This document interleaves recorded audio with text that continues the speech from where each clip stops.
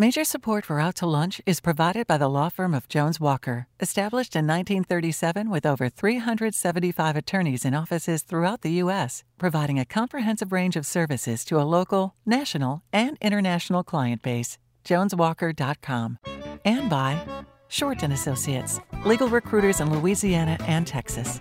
And by Wyndham Garden Lafayette. From Social on Johnson Street in Lafayette, we're out to lunch with creative business consultant Aileen Bennett. It's business Acadiana style. Hi, I'm Aileen Bennett. Welcome to Out to Lunch. It's interesting how many indigenous populations have a view of their place in the universe that defines them as stewards of the earth. Australian Aborigines, Native Americans, and others see themselves as intimately connected to the land. Here in Acadiana, we're intimately connected to the land in an agricultural sense. But you wouldn't expect to see Neil deGrasse Tyson delivering a lecture on Cajun cosmology. If anything, the spiritual aspect of both Cajun and European immigrants here are shared in Catholicism, whose worship is mostly directed upwards to the heavens, not down to the earth. Nevertheless, in recent years, we have come to realize that we're all stewards of the earth. Whether you believe in man-made climate change or you think that something other than science is behind it, we know we have to do what we can to preserve green spaces and to grow and consume crops responsibly. Most of us try and incorporate these philosophies into our everyday lives. But for some of us, stewardship of the land is everyday life. As a student, E.B. Brooks started a campaign to save the green space then known as the UL Horse Farm. The campaign worked. In 2013, E.B. went to work for Lafayette Central Park, the non-profit formed to oversee the design, development, operation and maintenance of what we now call Moncus Park. Today, E.B. is the organization's executive director and has helped raise over $14 million towards the park's construction. E.B. Brooks, welcome to Out to Lunch. Thanks for having me.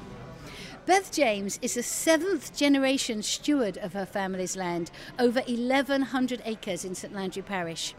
Beth is the co-owner of James Farms and co-founder of a fairly new venture, a rice mill making a product called Prairie Ronde long grain rice. Beth, welcome to Out to Lunch. Thank you for having us. E.B., the horse farm, or Moncus Park, is a beautiful piece of land right in the heart of Lafayette. You have an ambitious plan for the park, which includes an amphitheatre, a dog park, a sculpture garden, and much more. Building all of this is going to cost a lot of money. So far, you've raised $14 million, and that's taken a lot of hard work and sales pitches on your part. I know part of the reason that you got involved with this project in the first place was to stop the land being developed for private use, like houses and condos. But have you considered that for $14 million, you could build a pretty decent condo building? It wouldn't take up enough space to sabotage your overall plans, and you'd probably end up making about $40 million on the sale price of the individual condos. I imagine there are developers that have already suggested this to you. What exactly would you object to in that scenario? You know, we actually have heard that. There are a lot of developers that are like, can you imagine the amount of money that you could make from this amount of land in the middle of the city? Yeah, just take part of it, make lots of money, and use it on the rest. There was even a plan early in the days to line the edge with real estate, and you would use that to build the park. That was actually a whole plan. Genius. I know, but in the end, it was a little bit more difficult, and the legality of how the land had to be transferred from the university who owned it previously to the city really prevented that kind of real estate development from happening. And you wouldn't have liked that anyway, right? And I also wouldn't have profited from that, so I wouldn't have even been involved. But honestly, I think it's really going to increase the value of the properties along the edge, and so I do expect that in the coming decades there will be some serious redevelopment along the edges. We're already seeing that starting. Yes, I know. New facades on buildings, and kind of a whole new midtown feel. That's what some people are calling that whole little intersection around the park. Midtown Lafayette. That sounds kind of cool. That's right. And so I think we really will see a lot of kind of new development, even though it's not in the 100 acres per se. Beth, you have an extensive resume in business. You started up and ran a successful restaurant in New Orleans, Cafe Atchafalaya. You were the Director of Economic Development for the City of New Orleans. You were a pioneer in online commerce and online information sharing long before Yelp. And you've been a small business owner. All this business experience is obviously very useful in running the marketing side of the family farm, in starting up rice milling and sales business. Have you been running the farm on the side all these years, or have you recently come back to farming? Our family's been running this farm for 35 years, and actually I would say we were probably the first real farm-to-table restaurant in New Orleans, because we were bringing in our crawfish from Prairie Ron and using them in our restaurant in New Orleans. That was the original idea, was we wanted a distribution point, and we ended up buying a full-fledged restaurant. I'd never waited a table in my life. I'd only eaten in a restaurant, and we ended up running a full-time restaurant on the corner of Louisiana and Laurel that was a former Joe Petrosi's. It's a neighborhood Irish Channel restaurant. So we were using our crawfish back then. So the crawfish were from your pond straight to the table. Right. So that was our primary crop, and we raised rice as food for the crawfish. We didn't really pay too much attention to the rice. That was just what people did. People grow rice in the crawfish, and it's just a natural partnership. Right. Mm-hmm. And when did the rice become as important, more important than the crawfish? In 2008, my father was a contractor, and so we grew up driving equipment like tractors and all that stuff. So I would volunteer to go help them harvest. So I was sitting on a combine for 8 hours, and you can think a lot when you have nothing to do for 8 hours. And we had always looked at what could we do in terms of vertical growth for crawfish, but I'd never really considered the rice.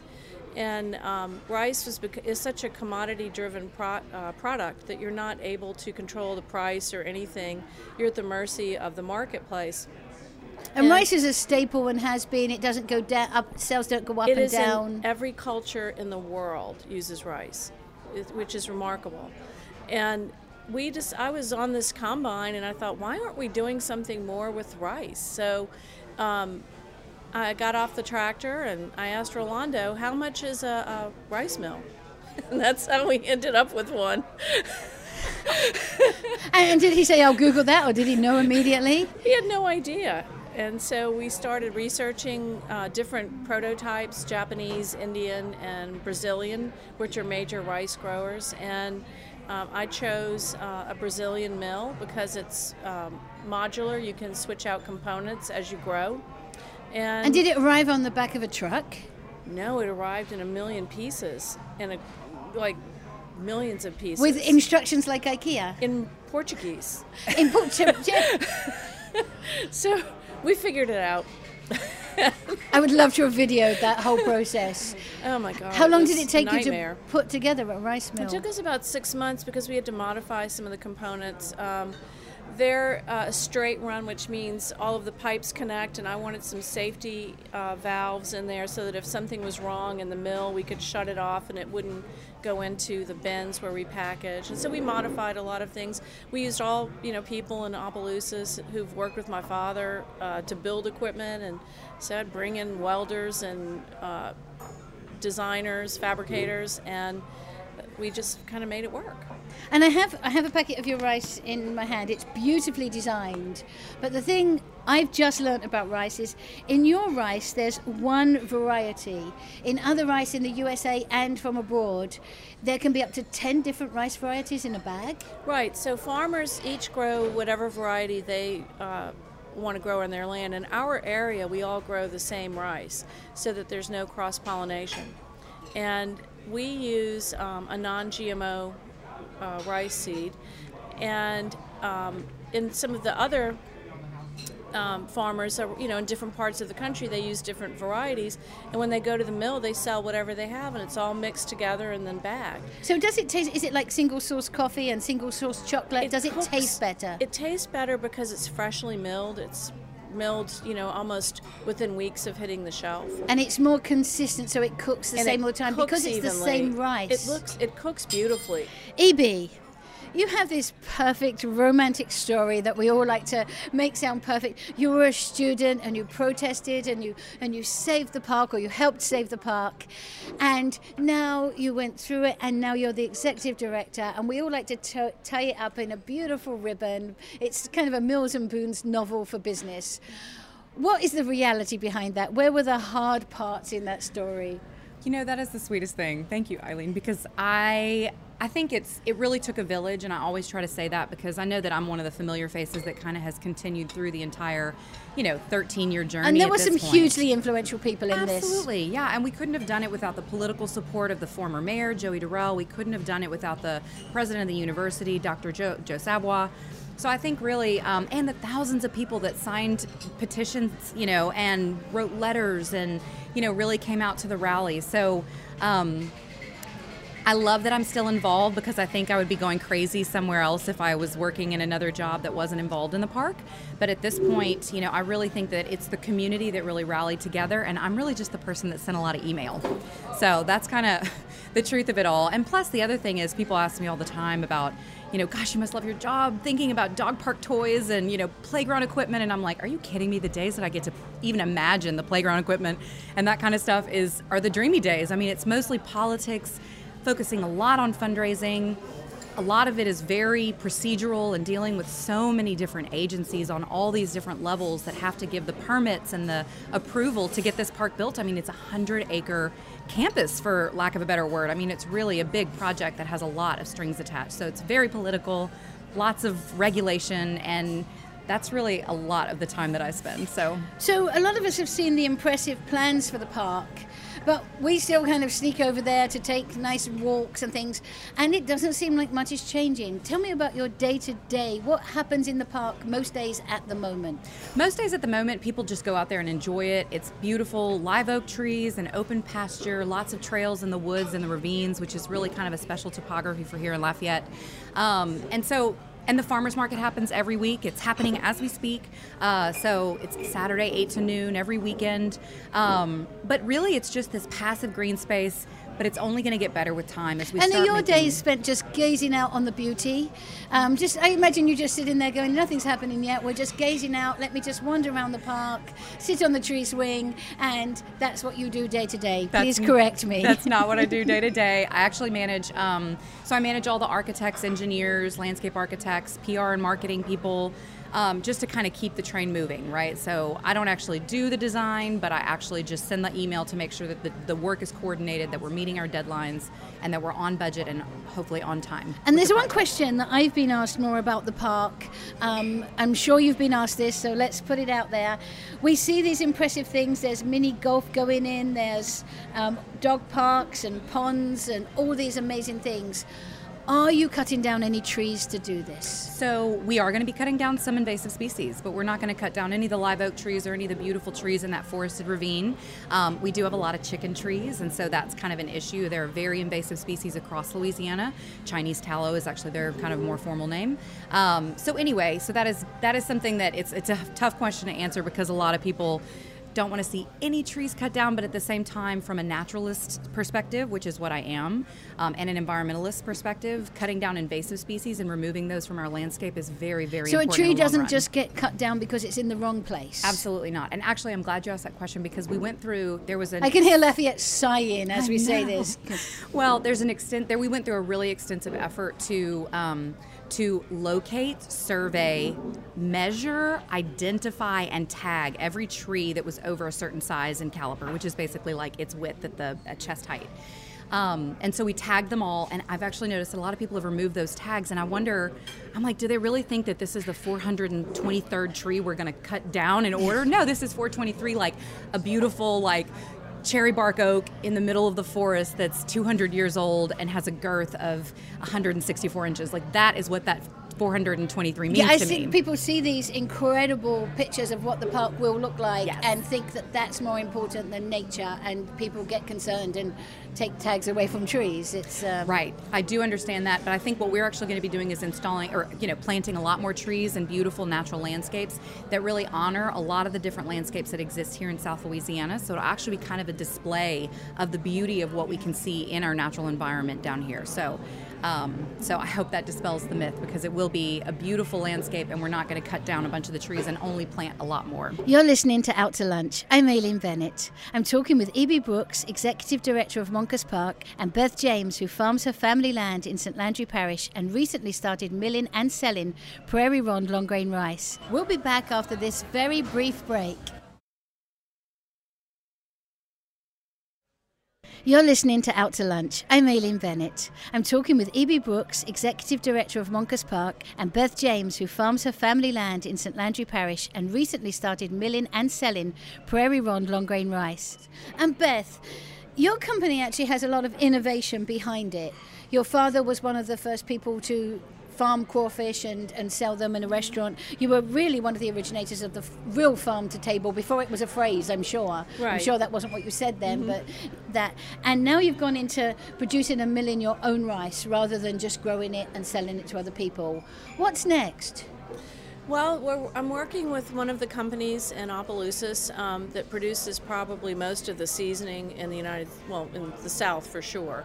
They package and do that. And so we're looking at doing, I want to drop different ways to cook rice into the bags. And so we're going to move toward those kinds of products, I think. So you would buy a pack of rice with a seasoning packet already in it? And instructions how to do it. And does that mean people who aren't Cajun can cook more Cajun food? It means people can cook food. That's a very... That's one of the best answers I've ever heard. It means people can cook food, which is something that a lot of people can't do these days. I can't tell you, but there's a member in my family who... I love sentences that believe I can't... I can't tell you who it is, who cannot cook rice. And so we worked really hard on making sure that the instructions on the back were fail-proof. And she actually got it. So I know it works. So now that I feel comfortable that we've done that, we can add other things to And you associate always cook with your our rice with butter in the pot as well as the rice. I do. I'm reading the instructions right now. I've never tried that. It keeps it from sticking together. I will learn. And it tastes better. Yeah, of course. And also, butter. I say this packaging is spectacular, and the way you write about the rice. And I think both of you, as well as being in the protecting our land and producing food, you're in the business of making this sound beautiful. And I really want to read something that was written about the park. Uh-oh. Again. Did I write this? No, I don't know who wrote it, but it's beautiful. This is the first description of the Moncus Park master plan. An oasis of serenity begins the moment you depart the hustle and bustle of Johnson Street and wind your way through the sanctuary of brightly coloured flowers and splendid trees. Your day will melt away as you are greeted with native Louisiana plants that burst with colour all year round. You will be embraced by the peaceful strength of the shade cast from tall, strong pine trees and majestic live oaks whose sweeping limbs are truly emblems of our southern home. Should you arrive by foot, bike or car, beauty awaits and abounds. I love it. E.B., is that the vision that keeps you working hard when it's a cold day, when things are going wrong? Is that the vision you have in your head? Absolutely. And I think the thing that we're most proud of is that we did a really robust job of trying to engage the community to find out what they wanted this park to be. And that beautiful serenity in the middle of the city that is that natural landscape that also offers a lot of wonderful things that you can kind of fill your day with that aren't, spending money in a shopping mall or whatever, is exactly what we're building. So the master plan is the vision of the community, and I think that's what we're most proud of. E.B. and Beth, this is part of the show that we call Another Great Idea. Maybe you've got a friend like this, someone who's always got that great idea for you. They tell you about this job you should apply for, or that guy you should have a cup of coffee with, or a great investment opportunity you should jump on now. You can take advice like this and it turns out to be a disaster. You can dismiss this advice and miss out on something that might have turned out really great. Or you can take that friend's advice and it turns out to be the best thing that's ever happened to you. Do you have an example in your life or career of a friend who has that great idea for you? Did you take their advice and how did it turn out? I would say that the greatest advice I ever got was from my father, who told me, look, just try it. If it doesn't work, try something else. And that empowers you to just keep going and makes you fearless to fail. I mean, failure is the greatest teacher.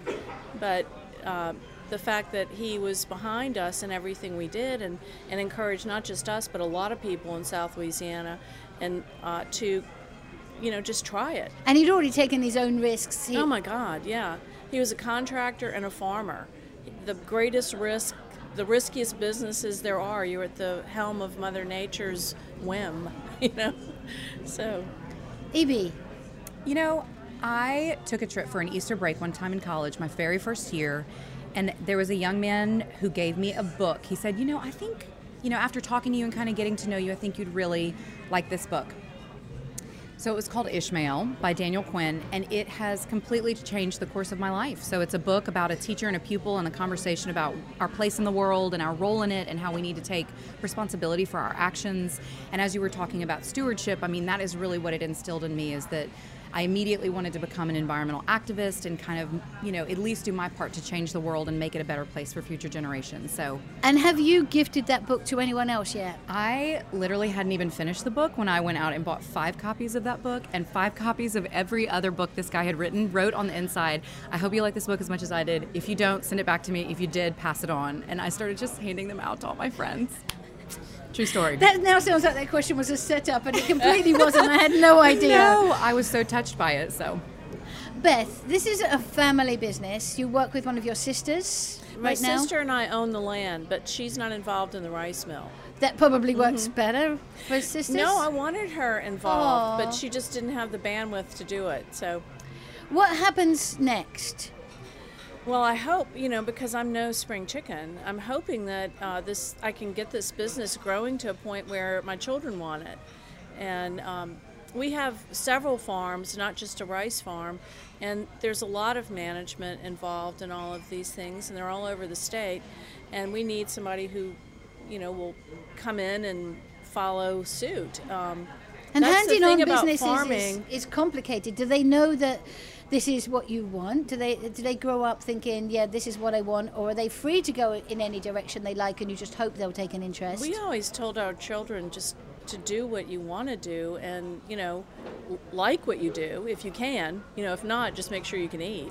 Eat rice. One day they'll be on the show, and that will be their great piece of advice they were given. But in this capacity, I'm hoping that this part of the business, because we have the farming side kind of down, if we can groom the next generation, that would be really great for us. Both of you, how does technology change what you do?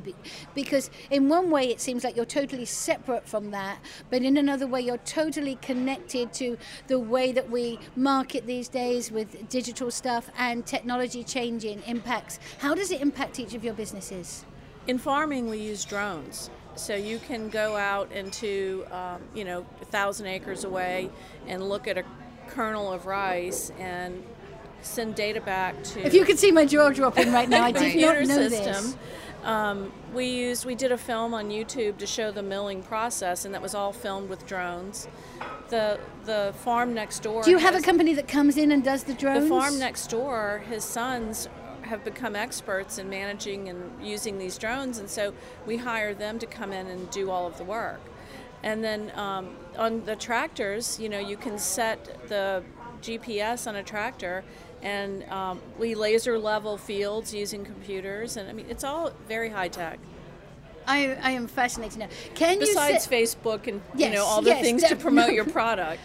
Can you just set the tractors? Is it like Roomba, where you can just set them to do the whole field and you're not driving it? You can now. We don't have those tractors. I'm dying to have those tractors, but they're out there, and a lot of the big farms in the Midwest use them already. Self-driving tractor. Yeah. Oh, I'm coming to. Can I just sit on one and let it drive me around? Yeah, sure. Fantastic. It's amazing. EB, follow that. Oh my goodness, it's hard to. Well, I think one thing that I think it's important for people to know is that we're actually just going to be a privately funded park. There's no public dollars attached to the park to fund it in the long term. So having revenue generating operations and continuing to fundraise year after year to operate this park is going to be a really important part. And so staying abreast of what people want and who's using this park and how is going to be a very important part. And building condos is still out. Building condos is still out as of today. I'm not going to speak for the 50 years from now, but I doubt it. But, I think that honestly, like tracking how people use the park and figuring out what trends in park innovation and in park demands and how people want to spend their time, because, obviously we're going to be at the whim of Mother Nature as well on a lot of days, but at the same time, the days when it really is beautiful to be out there, we need to capture as much of the revenue and as much of the usership of this park as possible. So keeping track of all that is going to be really, really important, and there's a lot of neat tools out there these days to do that. But you have no plans to going towards it being a new Disney World? No, absolutely not. There are a few things that you can do with your kids, so like kids can go out there and play mini golf, or they can ride the carousel, or they can go and have a wonderful concert experience in our amphitheater, but those are the kinds of revenue generators. Or having like a wedding or having a family reunion or something like that. As a venue, we'd love to be the choice of people's, special events. So those are all the kinds of things that we need to kind of keep up with the trends. Here in Acadiana, we have a centuries-long relationship with the land. We've been sustained by the bounty of wild lands and cultivated land. What we're seeing in the current generations of Acadiana residents is not, as you might expect, a drifting away from the land, but if anything, the opposite. Our current stewards have a greater reverence for the land than ever. Beth and E.B., you are both outstanding examples of the continuing stewardship of Acadiana lands. Thank you both for everything you're doing, and thank you for taking the time to join me today on Out to Lunch. Thank you. Thank you. My guests on Out to Lunch today have been E.B. Brooks, Executive Director of Moncus Park, and Beth James, co-owner of the James Family Farms and Prairie Ronde Long Grain Rice. You can find out more about E.B.'s Park and Beth's Rice by following the links on our website, krvs.org and itsacadiana.com. The producer of our show is Grant Morris. Our technical producer is Eric Morell. Our researcher is Anne Christian. If you want to know what we all look like, you can find photos from this show on our website and our Facebook page. These photos were taken by Lucius A. Fontenot. You can find out more about Lucius at lafphoto.com. You can get this show and past shows as a podcast wherever you listen to your podcasts and at itsacadiana.com. I'm Aileen Bennett. Thanks for joining me. I look forward to meeting you again next week around the lunch table for more business, Acadiana style, on Out to Lunch. The Out to Lunch Acadiana theme music, Encore Monsieur Nice Guy, is written by Mitchell Foreman and performed by Mitchell Foreman and Andre Michaud. Out to Lunch Acadiana business consultants are Pete Prados from Innovate Acadiana and Destin Ortego from The Opportunity Machine. Major support for Out to Lunch is provided by the law firm of Jones Walker, established in 1937 with over 375 attorneys in offices throughout the U.S., providing a comprehensive range of services to a local, national, and international client base. JonesWalker.com. And by Shorten Associates, legal recruiters in Louisiana and Texas.